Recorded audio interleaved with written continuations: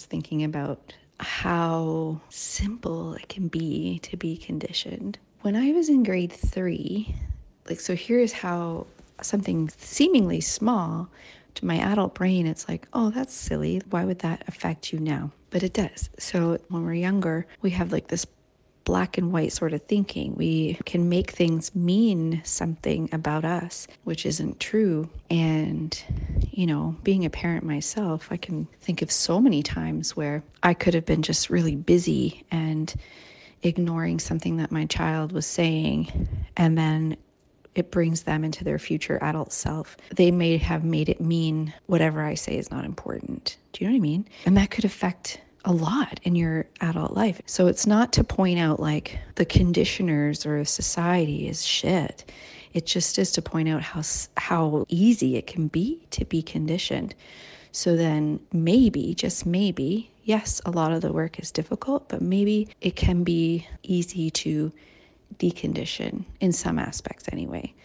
There's other pieces that could probably take some time because we've been exposed to this same type of conditioning over the years, right? We also need to see to believe. We also need to show and build our trust muscle, show our subconscious what's possible and what is essentially true. So when I was small, when I was in grade 3, we were learning about space and we had to do this project and present it to the class. I can't remember what the ask was. It was probably just create something about space and present it to the class. My dad got excited and he helped me do that, which was so nice because we had that moment together. We created this little pie plate UFO and he put blinking lights in there. And I was so excited to show the class. I was like, oh, this is going to be the coolest thing ever. And they're going to be so enamored about what I don't think I knew what the word enamored means. I don't even know if I know what it means now. It just fits. I was so excited to present it to the class, and I did. But then my friend comes into the class with her parents, all dressed as spacemen, with this big giant fridge box all decked out. It looks just like a fucking spaceship, a rocket ship, tinfoil all around it. It looked cool.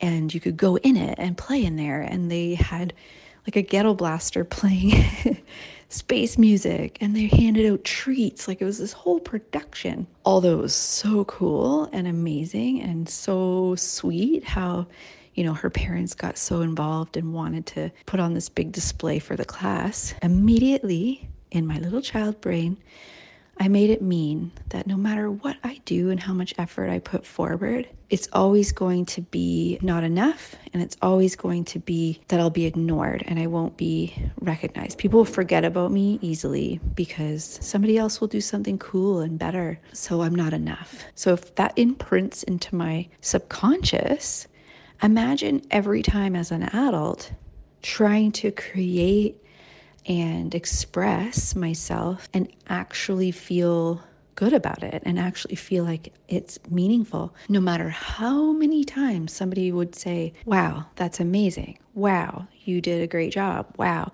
The subconscious, the part of me that is conditioned from childhood, is reminding me of that moment, is reminding me no. You're not special. Somebody else is always going to be way more special, and you're going to be kind of just tossed into the wind. And I know it sounds dramatic, but that's how it works. That's how I believe it works. When we're kids, it's just so absolute, right? We don't have the tools yet to really make sense of it all. Now I do. Now I can recognize, oh, so I can offer support to my inner child and start to heal that part of me.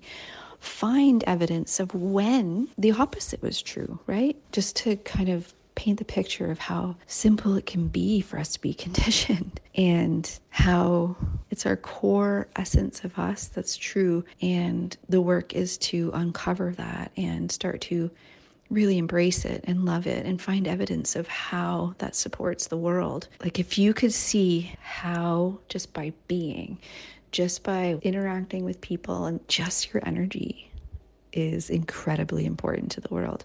You don't have to do anything.